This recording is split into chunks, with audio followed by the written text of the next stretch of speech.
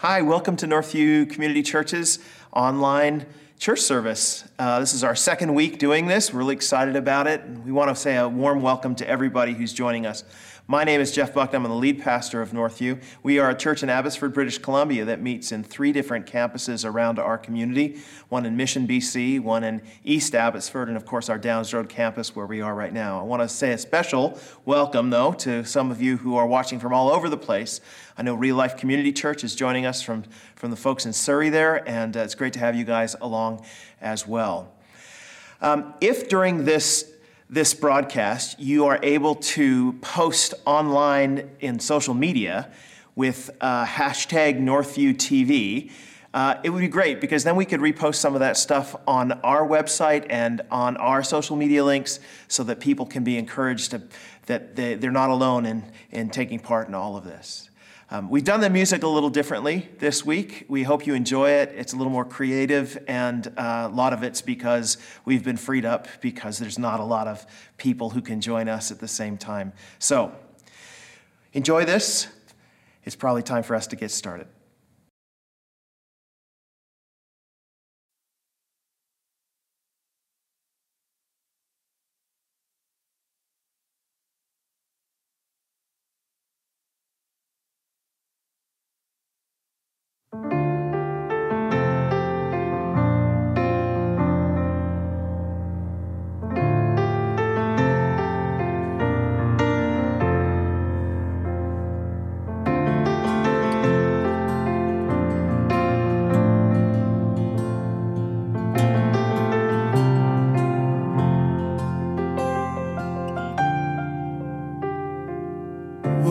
Commands all the hosts of heaven. Who else could make every king bow down? Who else can whisper and darkness tremble? Only a holy God. What other beauty demands such praises? What other splendor outshines the sun? What other majesty rules with justice? Only a holy God. Come and behold the one and the only. Cry out, sing holy, forever a holy God. Come and worship the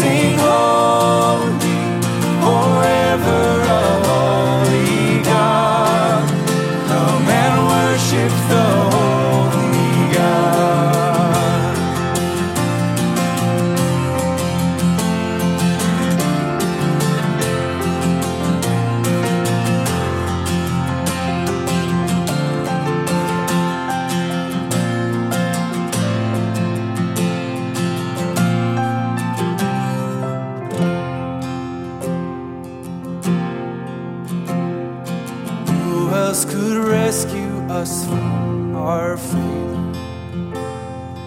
Who else would offer his only son?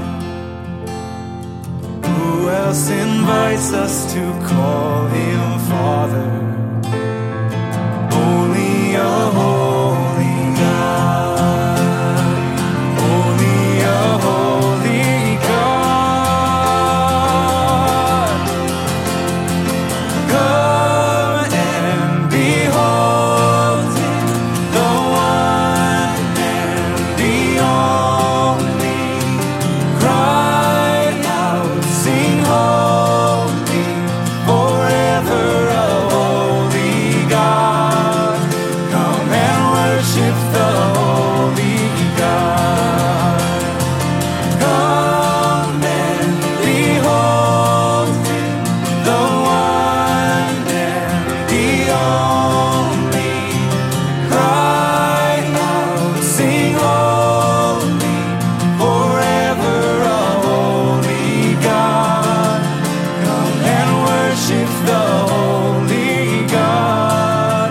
Come and worship the holy God.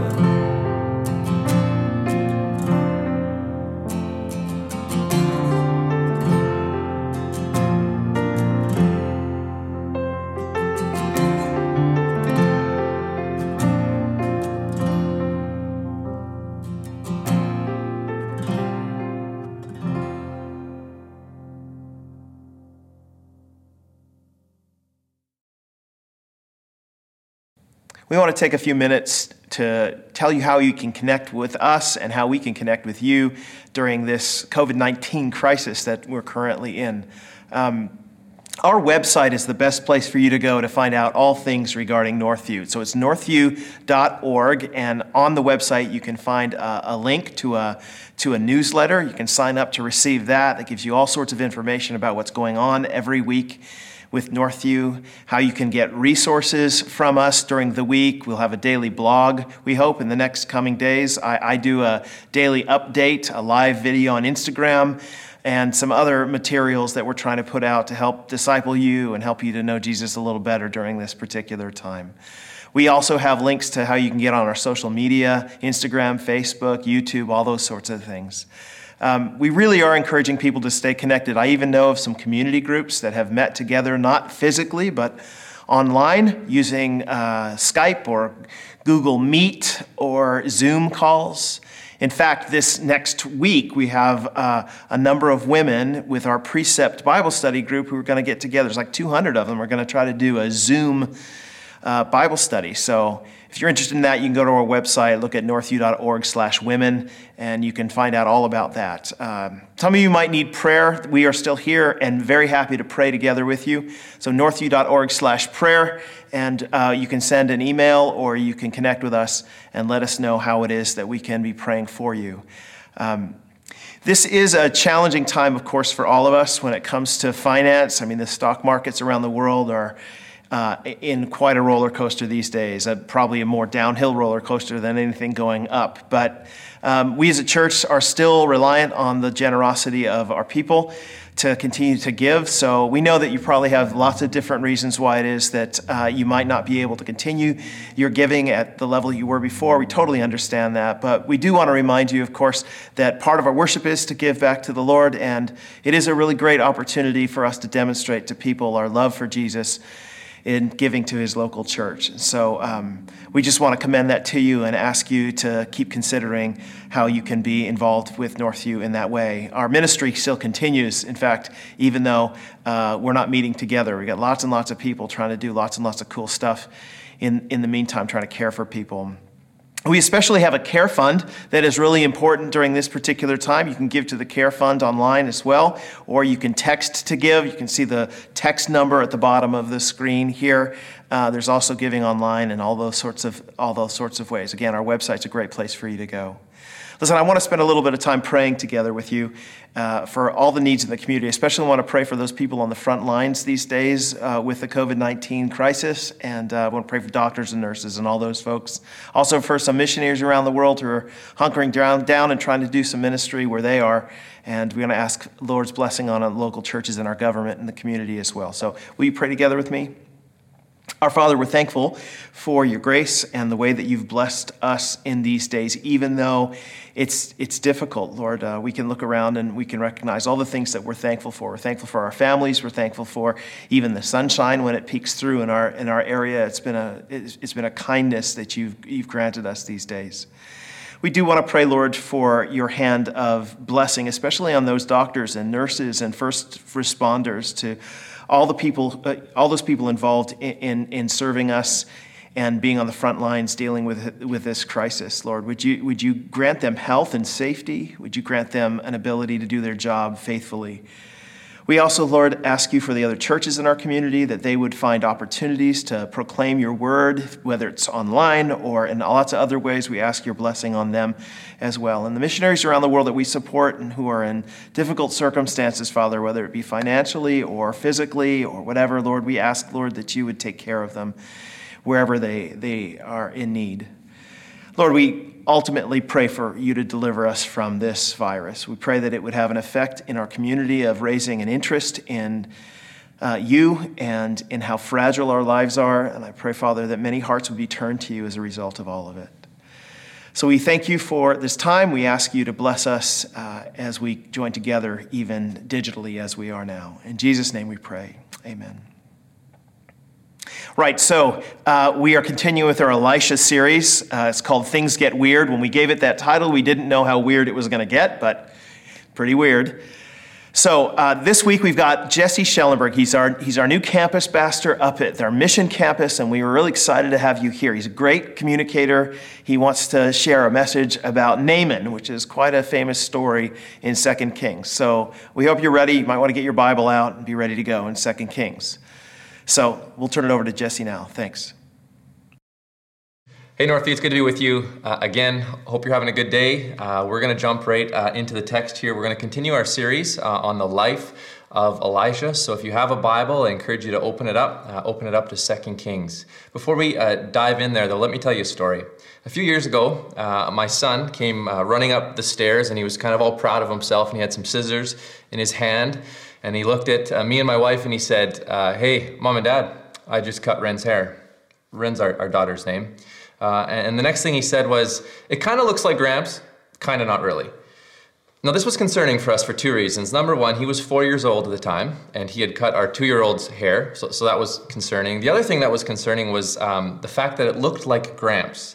Gramps is bald, like very bald. There's no hair on Gramps' head at all. And so my wife immediately kind of shocked, maybe screamed out, I don't remember what she did, but little Rennie came running up the stairs behind Maverick, and she turned around and he had literally cut her hair to the scalp in the back.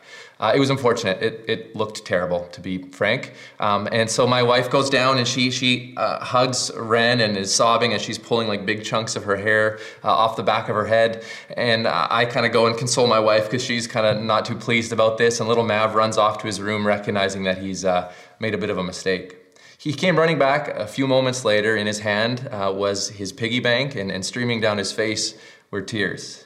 He was sad. He recognized what he had done, and he wanted to fix it. And so he said, Dad, here's my piggy bank. Can I please pay for a new haircut for Rennie? Can we fix it some way, somehow? That was a cool moment as a dad. I love that my son was willing to help and try to fix this thing. But really what he was trying to do was get back into Mom and Dad's graces by paying or earning or doing something. You see, he recognized in that moment when Mom and Dad were upset and the tone of voice that we used and all that kind of stuff, that something wasn't right, that the Mom and Dad were upset. And so he wanted to be back in our graces. He wanted to be back in our good books, and he tried to do that through buying a new haircut, through fixing it. See, I realized something about my 4-year-old son at that moment, is that we have a condition to think and understand that grace works in a specific way. The story we're going to read in Scripture today, in 2 Kings, teaches us about God's grace and the way that it works. We're continuing our series, as I mentioned earlier, and the story that we're reading reveals the way God's grace works. We're going to study this passage. It's a story, so we're going to read through it in its entirety. I'll add some commentary bits in between, and then we're going to learn two things about God's grace, and it's this: that God opposes the proud is the first one, and the second is that he gives grace to the humble. After we go through that, we'll apply it to our lives. But let's jump into the text. 2 Kings chapter 5, verse 1 says this: Now Naaman was commander of the army of the king of Aram.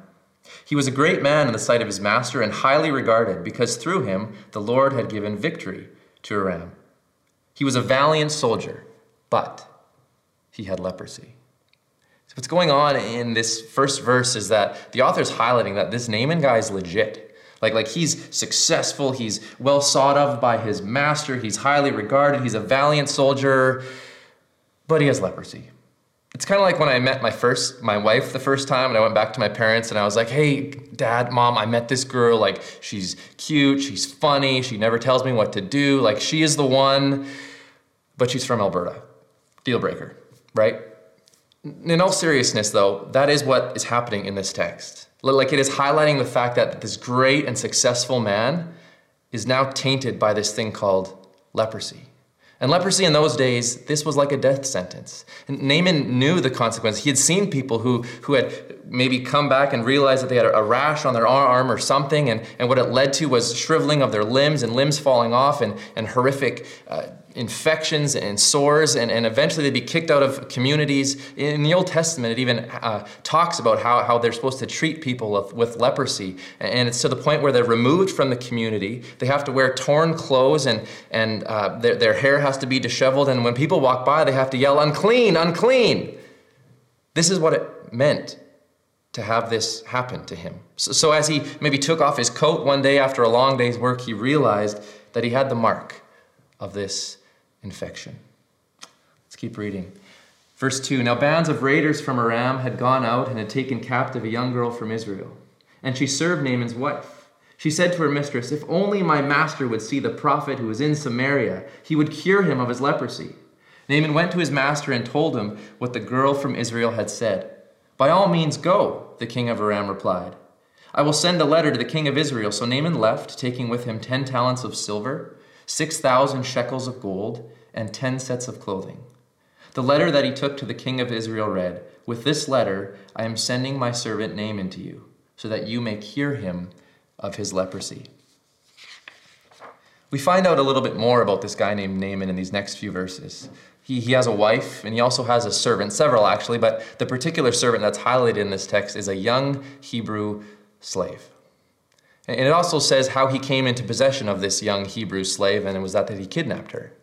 So a little while ago, Naaman and the Syrian army had gone in to Israel, and he was the commander of it, and so it saw them find this girl and take her back. In best case scenario, maybe they took her whole family back, and they all served in different parts in Syria, but realistically, likely, it meant that she saw her family killed, her possessions be taken, her house ransacked, and she was dragged all the way back to serve for this man named Naaman. Now get this though. Here's what she does. She has grace on this man named Naaman. She says, if only Naaman, if only my master knew the God that I know back in Israel and the prophet whom he had given power, he would be cured of this disease. And so he suggests that to Naaman's wife, and Naaman's wife relays that to him, and he goes to the king and says, "Hey, king, I got this idea, and I got leprosy, and I'm desperate. Like, I got to fix this somehow, some way." And the king says, "Sure, go take all this stuff, and I'll write you a letter and go." Let's keep reading. As soon as the king of Israel read the letter, he tore his robes. People were so dramatic back then. And he said, "Am I God? Can I kill and bring back to life? Why does this fellow send someone to me to be cured of his leprosy? See, he's trying to pick a quarrel with me." When Elisha, the man of God, heard the king of Israel had torn his robes, he sent him this message: "Why have you torn your robes? Have the man come to me, and he will know that there is a prophet in Israel." Naaman and his crew show up with all of their lavish gifts. They come to the king of Israel, and the king says, "What are you doing here? Who am I? I can't fix leprosy. Why did you come to me? And he tears his robes, the text says, and people tore their robes back then as a sign of distress. So why is he in distress? Well, you know when like you're in maybe a bit of a tiff with your spouse and the yelling and the screaming and like the slamming of the doors parts is over? I don't know how you guys fight in your households, but that's how the Schellenbergs do it. And so that part's over, and you're not in that like active warfare mode anymore, but you're still kind of not at peace. There hasn't been reconciliation yet. You're still kind of like walking on eggshells, and there's that tension in your home, and you can cut it with a knife. And if that's the case in your home right now, and if you're sitting beside your spouse, this is awkward, and I'm sorry, just turn to each other and apologize and ask for forgiveness, and it'll go away. But this is the state that Syria and Israel were in. There is this heightened tension. They're not actively warring, but they're also not on good terms. And so the king of Israel interprets this act from the king of Aram and from Naaman as an act of war. That's why he says, see, he's trying to quarrel with me. Can we appreciate for one sec that the king of Israel, the irony of this, the king of Israel interprets the heartfelt desire of a young Hebrew slave girl as an act of war. The high and the mighty and the best and the brightest in this story are viewed as the bumbling jesters of the Shakespeare play. All they do really in this text is add comic relief. It's the servants and the humbled people who get it, who understand what God is up to. Let's keep reading. Verse 9. So Naaman went with his horses and chariots and stopped at the door of Elisha's house. Elisha sent a messenger to say to him, "Go, wash yourself 7 times in the Jordan, and your flesh will be restored, and you will be cleansed." But Naaman went away angry and said, "I thought that he would surely come out to me and stand and call on the name of the Lord his God, wave his hand over the spot and cure me of my leprosy. Are not Abana and Pharpar, the rivers of Damascus, better than all the waters of Israel? Couldn't I wash in them and be cleansed?" So he turned and went off in a rage. Naaman's pride is on full display here. He leaves in a huff because the prophet sends a servant. Like, Naaman is essentially saying, do you know who I am? Look at all my stuff. You can't even give me a face-to-face interaction with this prophet? His pride refuses to humble himself and to accept the advice, the encouragement, the call to go wash yourself in the Jordan 7 times. You see, what Naaman leaves is still a leper. He's angry, he's mad. It's his pride that refuses for him to receive healing, to receive the cleansing that he so desperately needs.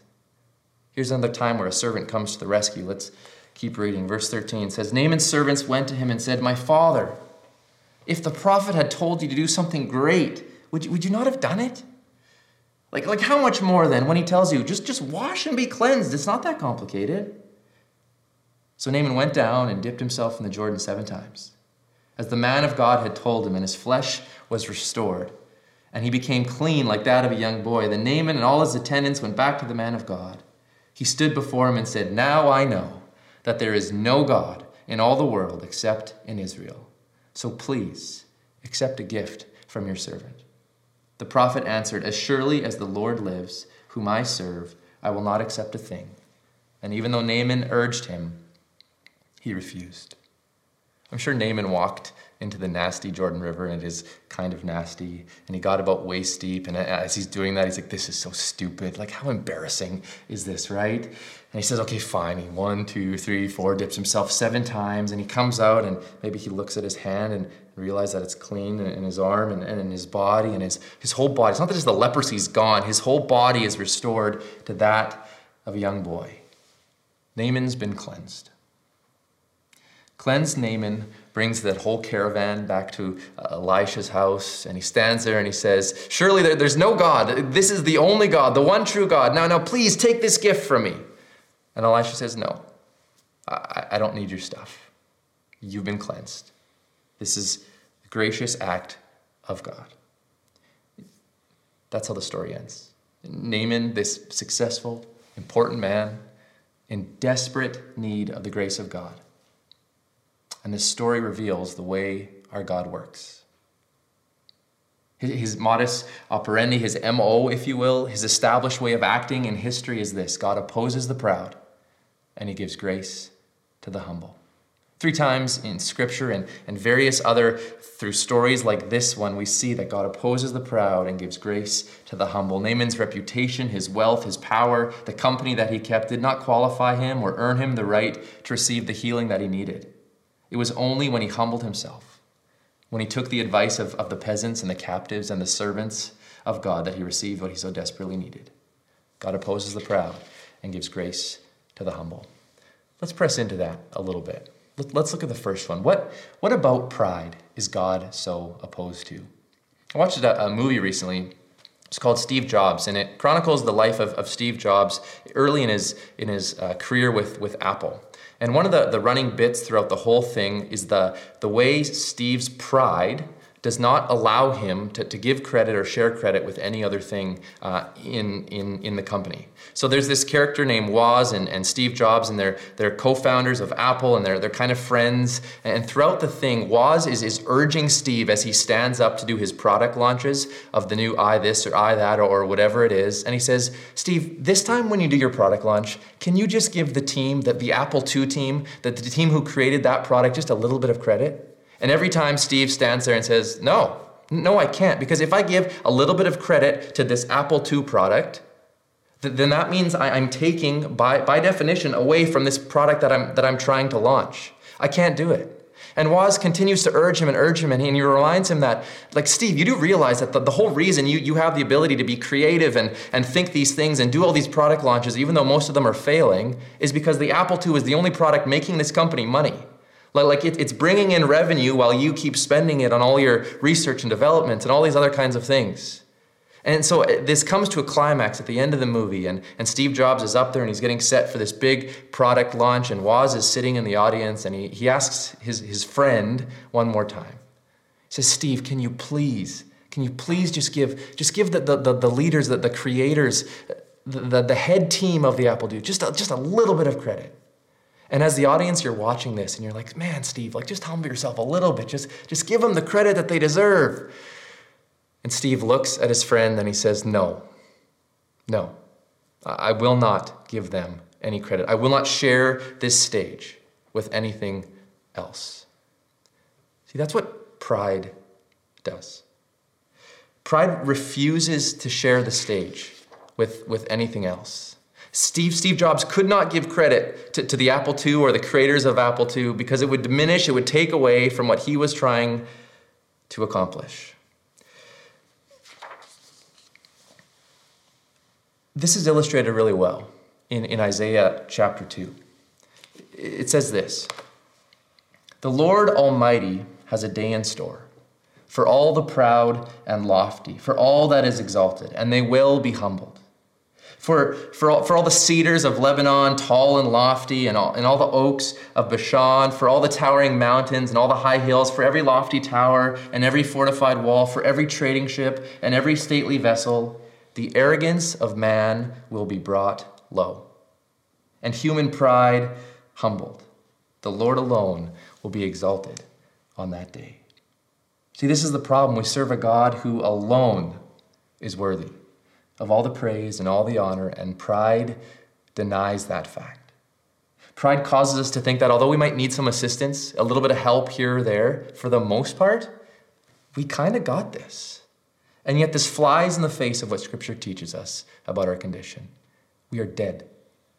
Romans teaches that we are a dead people, and we're so desperate for life. We're dead.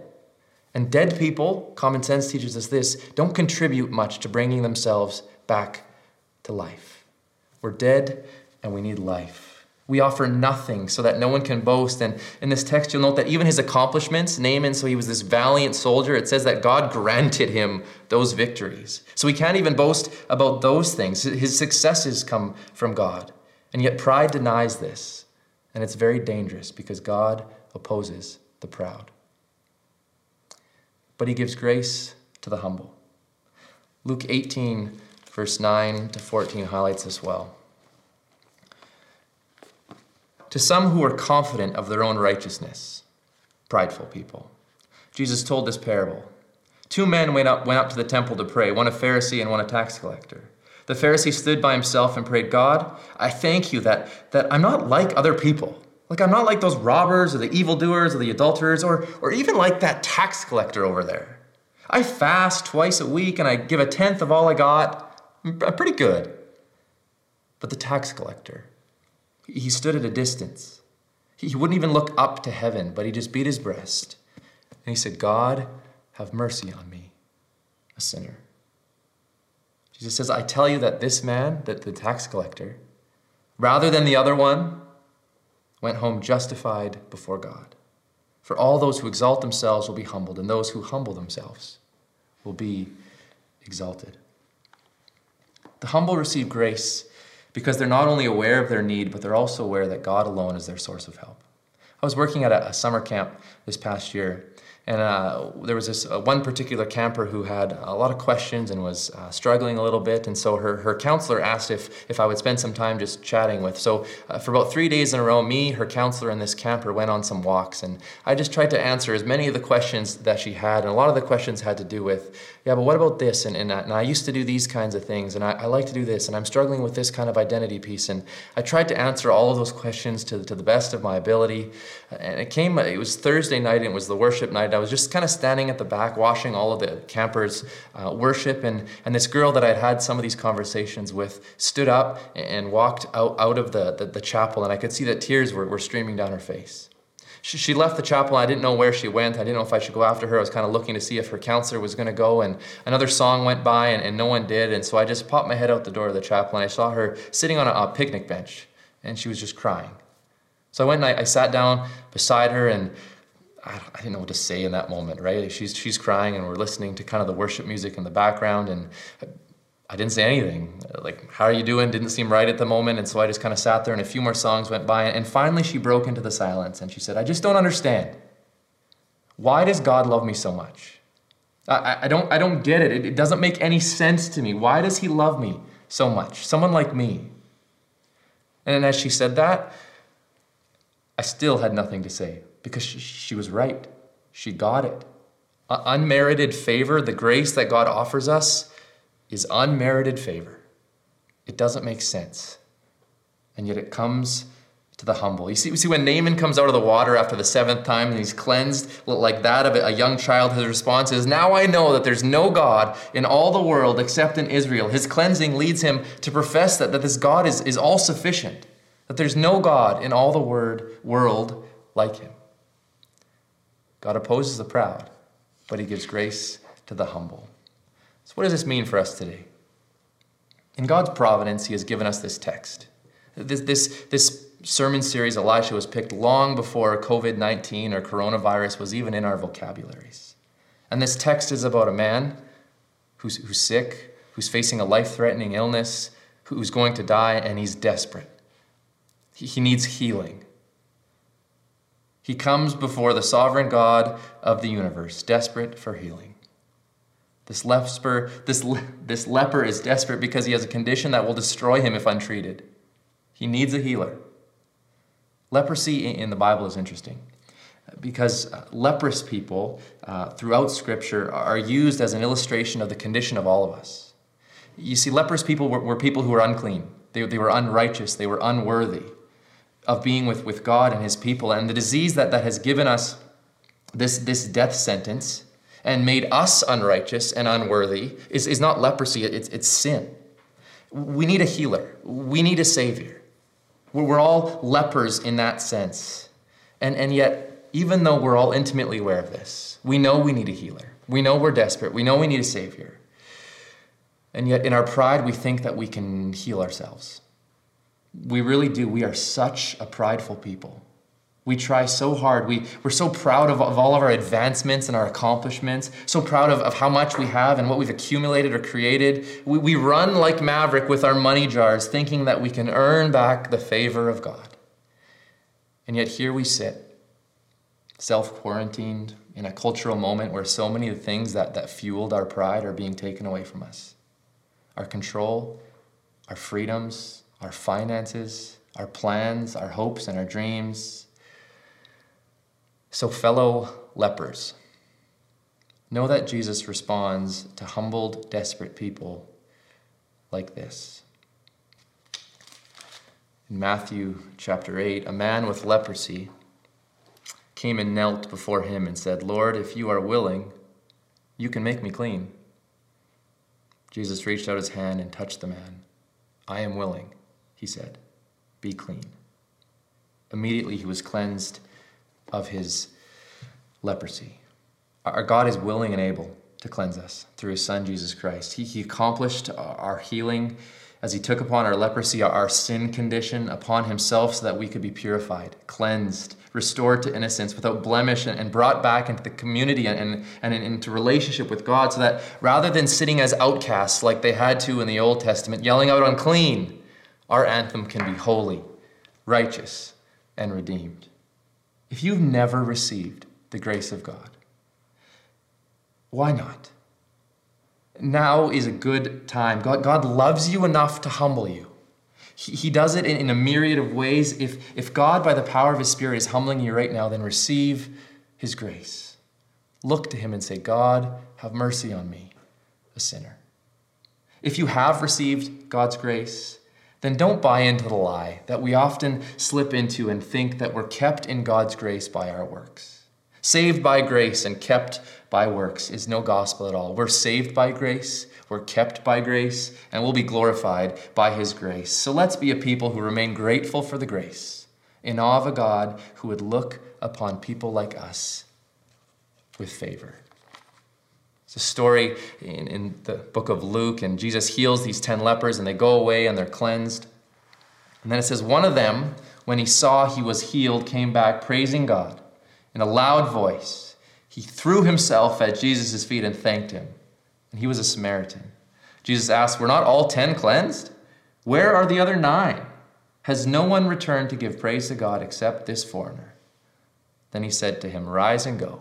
Your faith has made you well." May we never grow tired of throwing ourselves at the feet of Jesus, humbled, thanking him for his grace. Let me pray for us.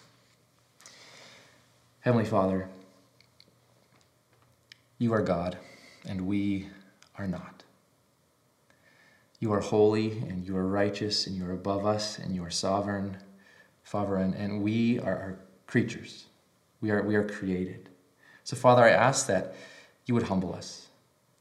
I ask that you would humble us more and more each day, Father, that we would grow more and more appreciative and more aware of our need for your grace each and every day.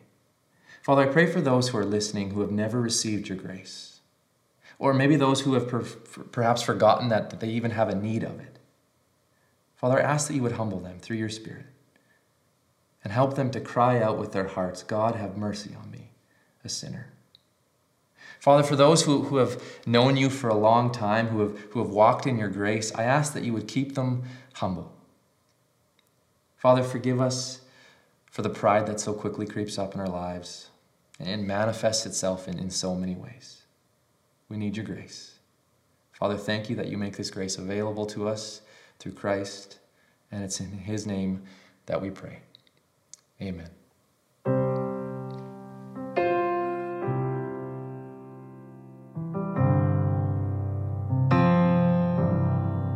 Before the throne of God above, I have a strong and perfect plea, a great high priest whose name is love, whoever lives and pleads for me.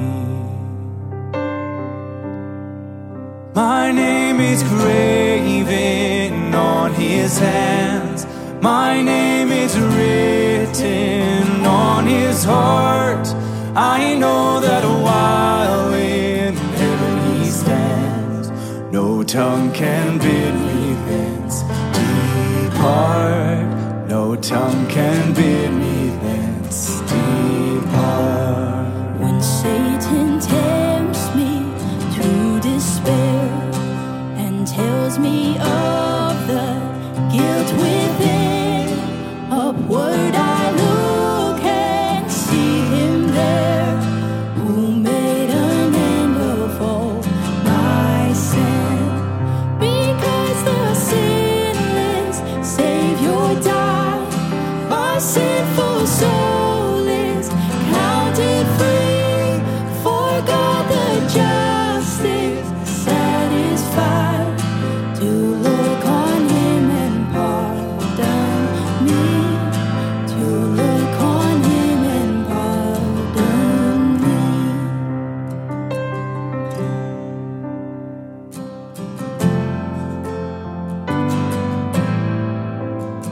Isaiah 40, 10-11. See, the sovereign Lord comes with power, and he rules with a mighty arm.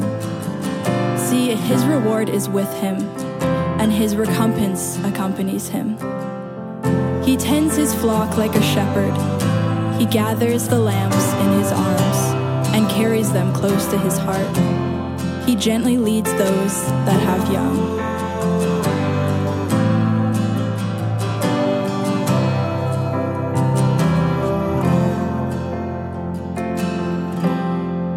Behold him there, the risen Lamb, my perfect, spotless righteousness, the great unchangeable I am, the King of glory and of grace. One in himself I cannot die, my soul is purchased by his blood, my life is hid with Christ on high, with Christ my Savior and my God, with Christ my Savior and my God.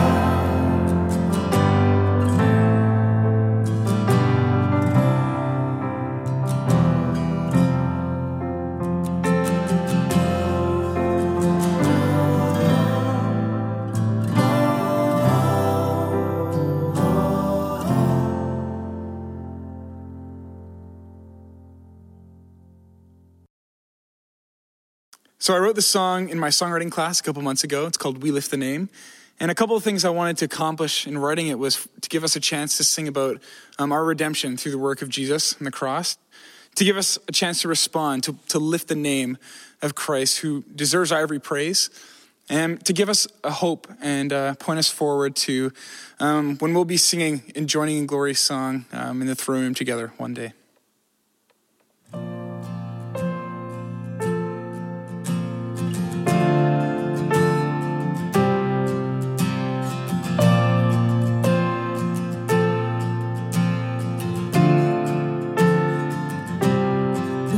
Your mercy brings us here to the feet of Christ who saves.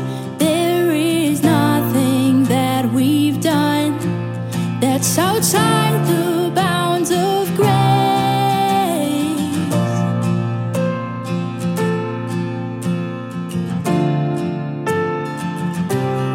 Lord, your mercy brings us here to remember Christ our peace. By his blood we are restored, from our fear and shame released. We lift the name of Jesus Christ, who deserves our every praise. He has delivered us from darkness and raised us from the grave. We live in freedom from our sin. We are children of the King.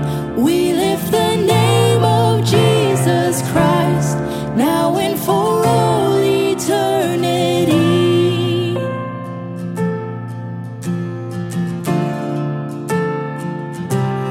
As the cross defeats our sin, trampling death with righteousness, what response are we to give to express our thankfulness? We lift the name of Jesus Christ, who deserves our every praise. He has delivered us from darkness and raised us from the grave. We live in freedom from our sin. We are children of the King.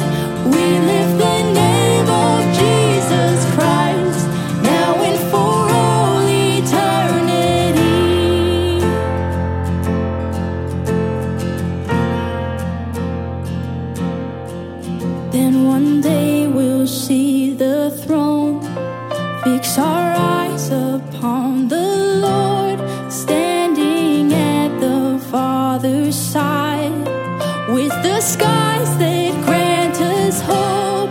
All of heaven roars with praise.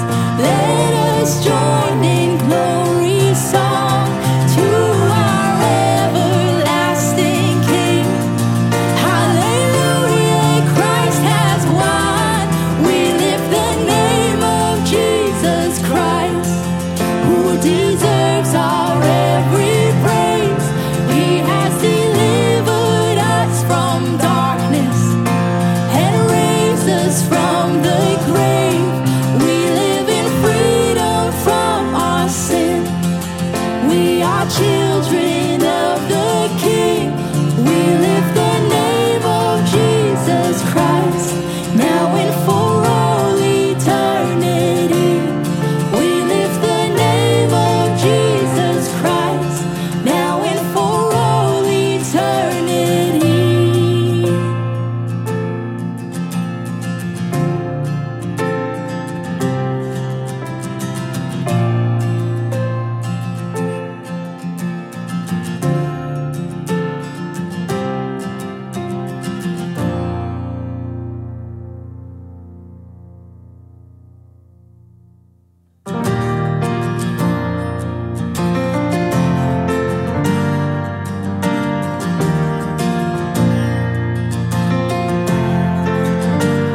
I count on one thing: the same God who never fails will not fail me now. You won't fail me now. In the waiting, the same God who's never late is working all things out, working all things out.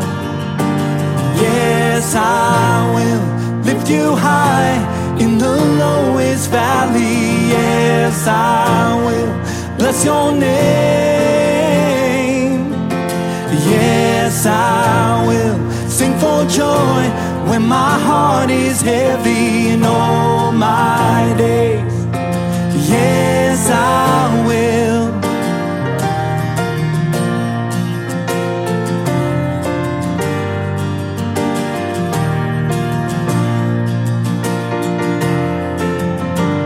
I count on one thing: the same God who never fails will not fail me now. You won't fail me now. In the waiting, the same God who's never late is working all things out, working all things out. Yes, I will lift you high in the lowest valley. Yes, I will bless your name. Yes, I will sing for joy when my heart is heavy all my days. Yes, I will for all my days. Yes, I will, and I choose to praise, to glorify, glorify the name of all names. And nothing can stand against. I choose to praise, to glorify, glorify the name of all names. And nothing can stand against.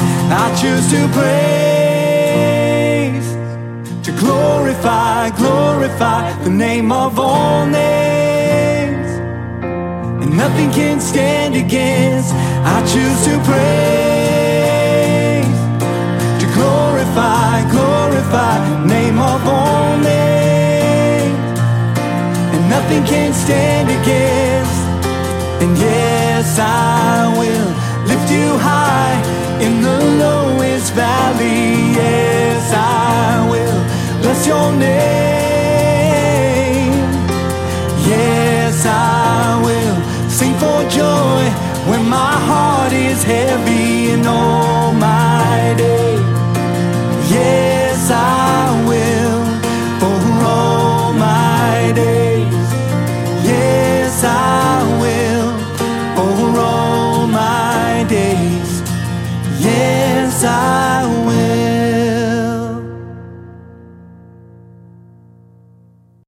Thanks so much for joining us. If you have anything else you need to know about Northview, you can go to our website at northview.org. We got all sorts of links there to keep you connected with all the stuff we're going to be doing this week. And we're really looking forward to having you come back next week, right? So stay safe and God bless.